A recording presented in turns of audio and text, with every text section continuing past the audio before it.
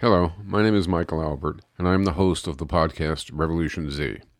This is our 52nd episode. This time we focus on journalism. The idea of journalism is not overly complex. Societies involve huge ranges of activity and possibility. Each day events occur and processes unfold. The quality of our lives depends in two senses on the news of these events and processes. First, there is the simple benefit of knowing and vicariously enjoying or feeling solidarity with, or otherwise partaking of information about events beyond the relatively narrow scope of our daily lives. If there is a new insight, achievement, or benefit, or if there is new suffering, struggle, challenge, or possibility, whether we are talking about scientists unearthing news about human origins, or about cosmic foundations, or about inventions scaling new heights of speed or size, or about a disease or a natural disaster, or about a new medicine or energy provision, or about a new national policy, interpersonal conflict, social possibilities, or social problems, people benefit from knowing about it. There is curiosity, there is vicarious pleasure, there is edification. But second, what happens in the world and knowledge of it can also affect what we can do, wish to do, or need to do, because of the way events change the world around us, or because of the ways events call on us to do things to affect conditions, policies, choices, and other matters. The second point refers to news, of course, but also to analysis of events, trends, and possibilities, and to what is called commentary. It refers, that is, to everything that is included in a good news program, news site, or newspaper. By journalism, in other words, we refer to information transferred from people who investigate and accumulate data and who also have time to think about it and make predictions, evaluations, and judgments about it to other folks. In a capitalist economy, media that conveys information, such as newspapers, periodicals, TV, websites, podcasts, and radio, are, like other corporations, typically profit-centered firms with corporate divisions of labor and with products to sell to consumers. Oddly, however, in many cases, what media institutions are selling isn't always precisely what it seems. Information firms sell information to their consumers, yes, but more so they sell their consumers to advertisers. And the information that flows is a kind of means to the end of advertisements, and as such, it is often highly contoured to purposes other than meeting consumers' needs.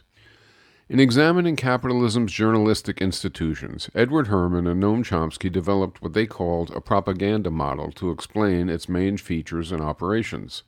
What is the propaganda model and how does it work?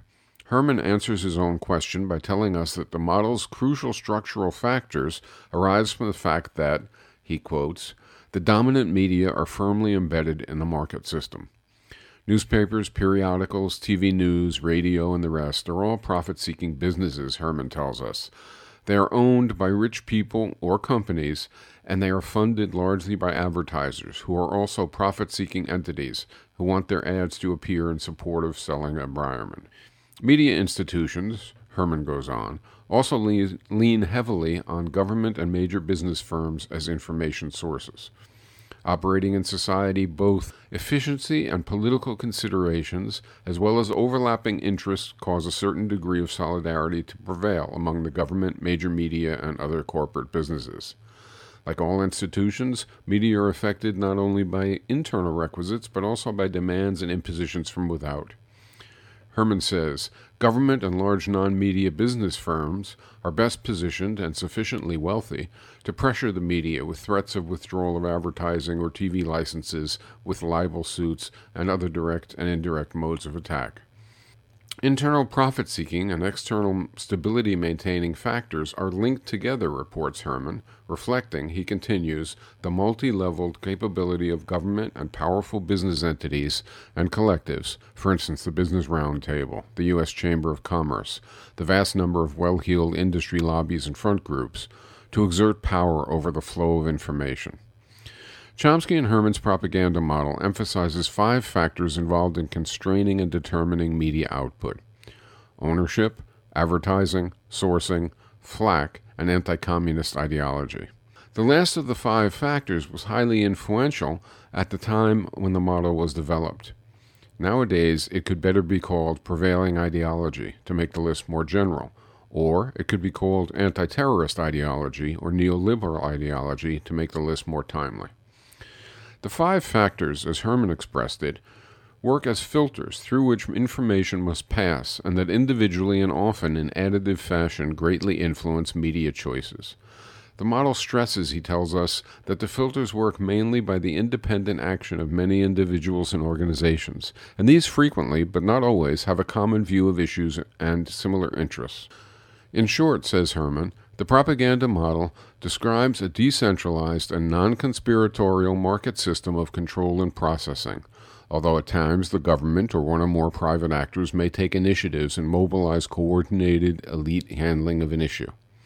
The point is, Herman reports, in contemporary society, journalism and information are constrained by capitalist economic dictates and a concordance of interests between the state and other powerful social institutions. That journalism reflects an imposition of content by corporate and state power is evident every day all around us. In American media, for example, even ignoring the insanity of Trumpist dynamics, news is routinely delimited by what is called contextual spin, verbal and visual coloration, and contextual biasing. Some matters are emphasized to the point of endless repetition. Some are excluded to the point of literal disappearance. Much is misstated. As one analyst, Danny Schechter of Media Watch, put it in his book by the same name, as a result, the more you watch, the less you know. In America, as a result, it is not unusual for people to believe what amounts to fairy tales about the very issues and information of the broader society and even their own daily lives. The average citizen may believe the government budget spent on poor people's welfare dwarfs the government budget spent on armaments and other subsidies to rich corporations, or that more foreign aid and police and military aid goes to countries that are free and that care for their citizens than to countries that are repressive and routinely violate the rights of their citizens. Or average citizens may believe that crime is rising when it is falling, or that guns in the home protect citizens when they, in fact, add to violence, or that danger from street thugs should be their main worry, or that blacks receive an unreasonable percentage of social aid at the expense of whites, or that Iran or Iraq or earlier Nicaragua, Libya, or Grenada are serious threats to U.S. citizens that must be stopped lest our population suffer. Here is the way Noam Chomsky summarized the information problem back when Bush won office. Chomsky said, "An economic study that appeared right before the presidential election reports that less than 30% of the population was aware of the positions of the candidates on major issues, though 86% knew the name of George Bush's dog. The general fester propaganda," Chomsky went on, "gets through nicely, however. When asked to identify the largest element of the federal budget," he continues, less than 1/4 give the correct answer, military spending. Almost half select foreign aid, which barely exists. The second choice is welfare, chosen by 1/3 of the population, who also far overestimate the proportion that goes to blacks and to child support. And though the question was not asked, continues Chomsky, virtually none are likely to be aware that defense spending is in large measure welfare for the rich. Chomsky adds that another result of the study is that more educated sectors are more ignorant, which ought not be surprising, since they are the main targets of indoctrination. Bush supporters, who are best educated, scored lowest overall. Due to the tireless and relentless efforts of dissidents, it is no longer the case, at least in my perception, particularly among the less wealthy and less powerful sectors, that there is as much confusion about the basic character of U.S. society and life as there has been in decades past, though the problem is still extensive, especially in times of crisis, such as when the government is building up to a war. And the dictates of capitalist journalism have only intensified another problem that more than offsets somewhat diminished public confusion. The feeling on the part of the public that the horrible problems they perceive are a part of history and society that cannot be avoided. There may be more understanding of what is wrong than there was in the past, and at some deep level everyone may even realize that everything is broken. But there is also much more cynicism about the possibility of things becoming sane and whole. Margaret Thatcher's dictum that there is no alternative is believed because what the media reports and ignores, and what it ridicules and celebrates, daily hammers home the viewpoint that horrible problems are a fact of life. So how would media differ in a participatory society? First, in a participatory society, within journalistic and information handling institutions, there would be no hierarchies of wealth and power. Those working in the industry, whether writing or otherwise, would not occupy dominant and subordinate positions that they rationalize and justify. They would work at balanced job complexes. They would have self-managing power. They would earn for socially valued work according to the duration, intensity, and onerousness of their labors. They would have no structural reason to see themselves as systemically morally better or worse than others, and no hierarchical position to defend. They would have no elite class allies and advantages to hide or to defend or to enlarge against subordinate classes. In other words, participatory economics would remove the key biasing variables present in capitalism by eliminating personalities and consciousnesses that are systematically, collectively bent on protecting and defending elite interests at the expense of subordinates. In participatory socialism, or participatory society, whichever you prefer, there are no privileged classes. Second, the education that people experience in a participatory society would not curb their curiosity, nor systematically bias their knowledge of history and social relations. In this dimension, too, there would be no social structural force bending people's experiences against the honest portrayal and assessment of events. There would be no myopic and elitist education affecting the work of those writing or disseminating information. Third, in a participatory society, there would be no sale of audience to advertisers. Media workplaces would not seek surplus in any other form either. The media wouldn't sell audience to producers. They would amass, generate, and disseminate information, analysis, and vision. The media's motive would be to communicate clearly and usefully. Incomes would be earned for work that is socially valued by free and capable audiences. Media workers would earn at the same rate as everyone else throughout the economy. Finally, there would be no centers of disproportionate power that would bend events and outcomes to their will and that would compel coverage and commentary to accord with external requirements. There would be no reason to expect ideological uniformity, however. Instead, in a good society, with a participatory economy and other innovative structures, different people would no doubt often have different views, and sometimes there would be alignments of groups that have socially contrary beliefs and desires. And no doubt journalists and other information workers will sometimes have conflicting views as well. Information consumers would not only sometimes prefer magazines or shows more about science than about sports, or vice versa, but also sometimes have taste-seeking writers who share values and conceptual frameworks that they respect, rather than writers with views they disagree with or find abhorrent. Values of journalists and of media institutions would certainly affect what they cover, judge, and propose, and how they would do all three, and why a given individual would favor one commentator over another. The difference in a participatory society would not be that conflict disappears. Far from it. The difference would be that the roots of conflict are in honestly different perceptions and values, not in structural biases imposed by massive centers of power and wealth. Still, there is another special feature that would most likely characterize participatory media. Favoring diversity would imply valuing dissident views and minority opinions. Participatory media would be expected to allot space and resources for viewpoints that are not widely or even only marginally supported. In fact, the logic and methodology of fostering diverse information flow would be not much different than the logic and methodology of research and exploration in any field.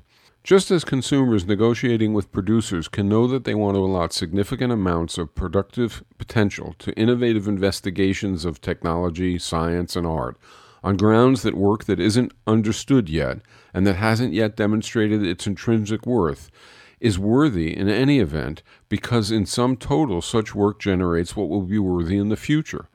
So too, consumers can understand and support the importance of diverse and as yet individually seemingly unworthy information sources on grounds of the need for overall innovation and exploration and continual diversity of content.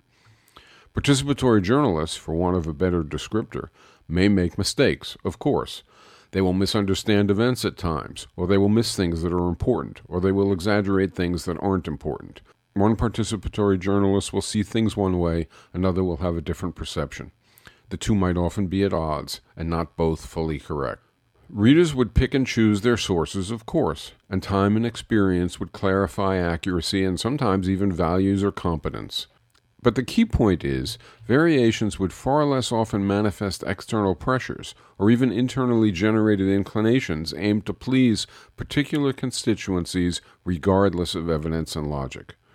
Bias-induced errors would be far more unusual than now, because in a participatory society there is no income or power motive to bend people's perceptions.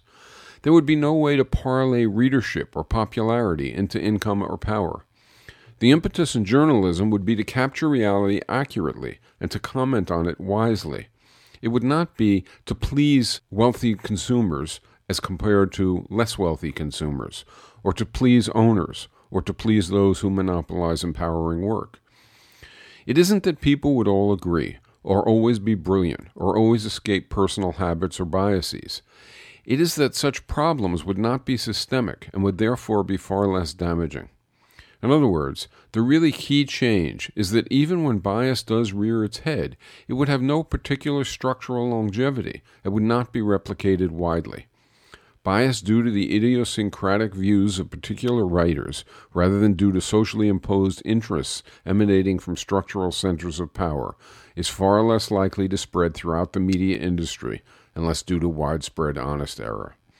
In that respect, participatory journalism and information handling becomes much more like science at its best.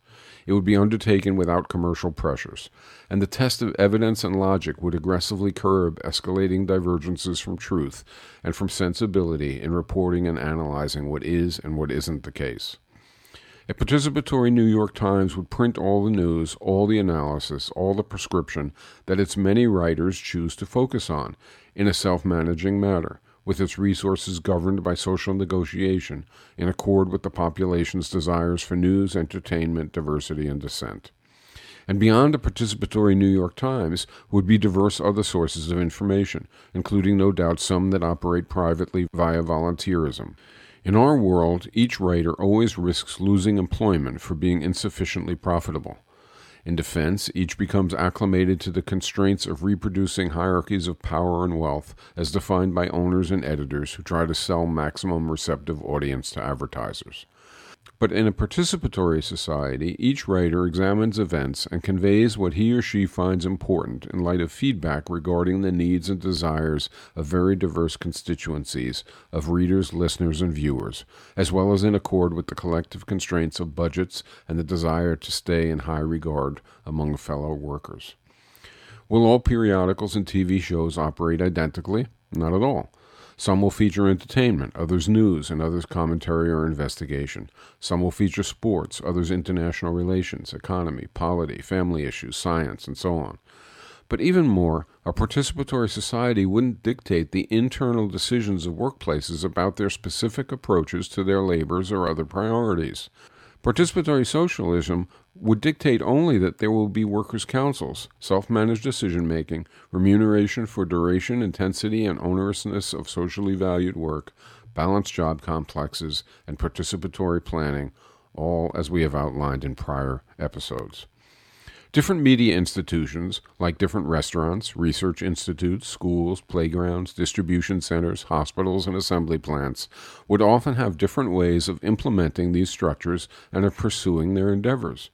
This is even more true for media, where product differentiation is greater than for many other domains, and the different choices different workers' councils favor will affect not only who wishes to work in which institutions, but who finds them a desirable source of information and insight.